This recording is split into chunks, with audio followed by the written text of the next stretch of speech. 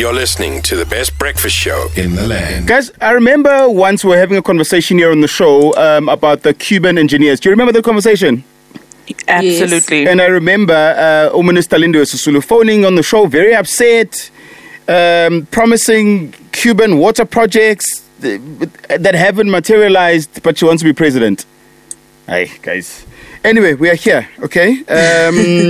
No, because I remember she phoned on the show very upset, promising that these guys are going to come here and solve the water crisis. They've got all these expertise.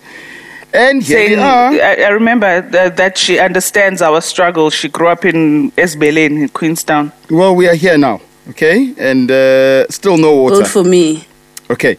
On the line from the Department of Water and Sanitation, we've got Sputnik Ratau. Good morning, Sputnik. Welcome to the show.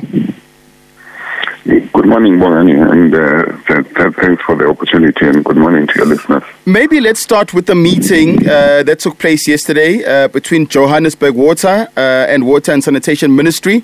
What was the outcome of that meeting? And also, do we have a water crisis? Just to say, by the way, the meeting was between the ministry and department, the Rand Water, and the municipalities, largely in Gauteng, that are affected, not just Joburg Water. But basically, the outcome thereof is that one of the decisions, and maybe one of the two major decisions, is that in order to be able to assist with what is now an issue of water availability in the province, the department is going to allow Rand Water to abstract even higher volumes from the Valdem in order to be able to put that into the system, and that would, in the long run, and this is an intervention for about 9 months. In that period, we are expecting that we would be able to bring balance to the system, and therefore be able to operate as we normally should. The second one is that there needs to be two things that happen, especially at municipal level. One is that municipalities would need to look at their bylaws that would then be able to assist them to ensure that there is no overuse and over extension of water use in their areas of operation. But secondly, a very important thing that needs to be looked at is the issue of reducing the amount and the number of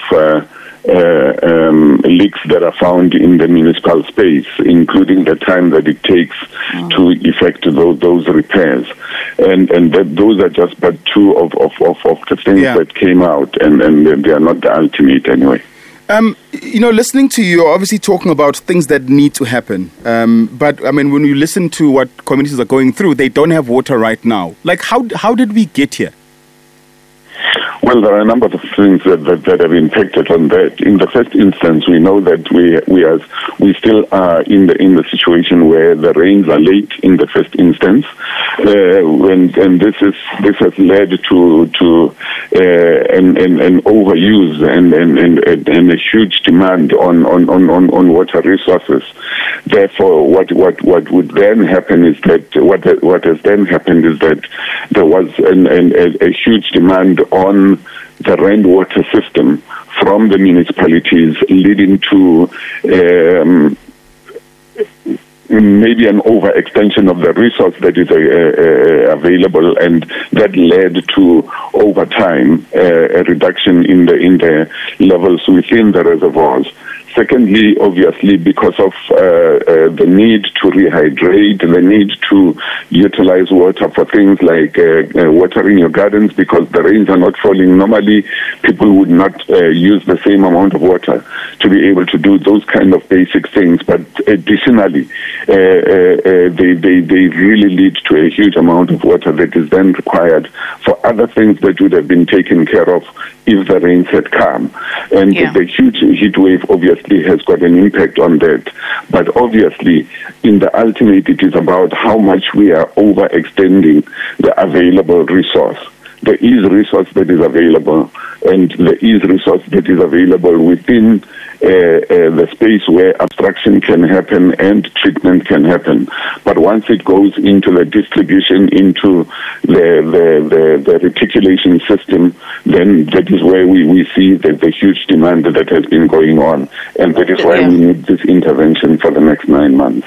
And speaking of the system itself, I mean, in the last financial year, we saw an allocation of over 64 million rand to the Cuban project, where 24 Cuban engineers were being welcomed by the Water and Sanitation Minister, Lindwe Sisulu. And where did this, how far is this project? Where are we now with this project? And is it actually reaping any of the results that it was set out to? It is reaping the results that we are expecting. The Cuban engineers are allocated to areas around the country where they are working under the provincial offices in different aspects of the work that they do. Remember that they are not just engineers, but there are other disciplines that are in there. So they are doing different kinds of things in the areas where they are allocated.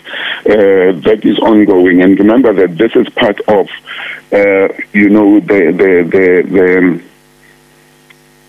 the country's work within the global village. And this is not just about the Cuban engineers. We have exchange programs with lots and lots of other countries around the world.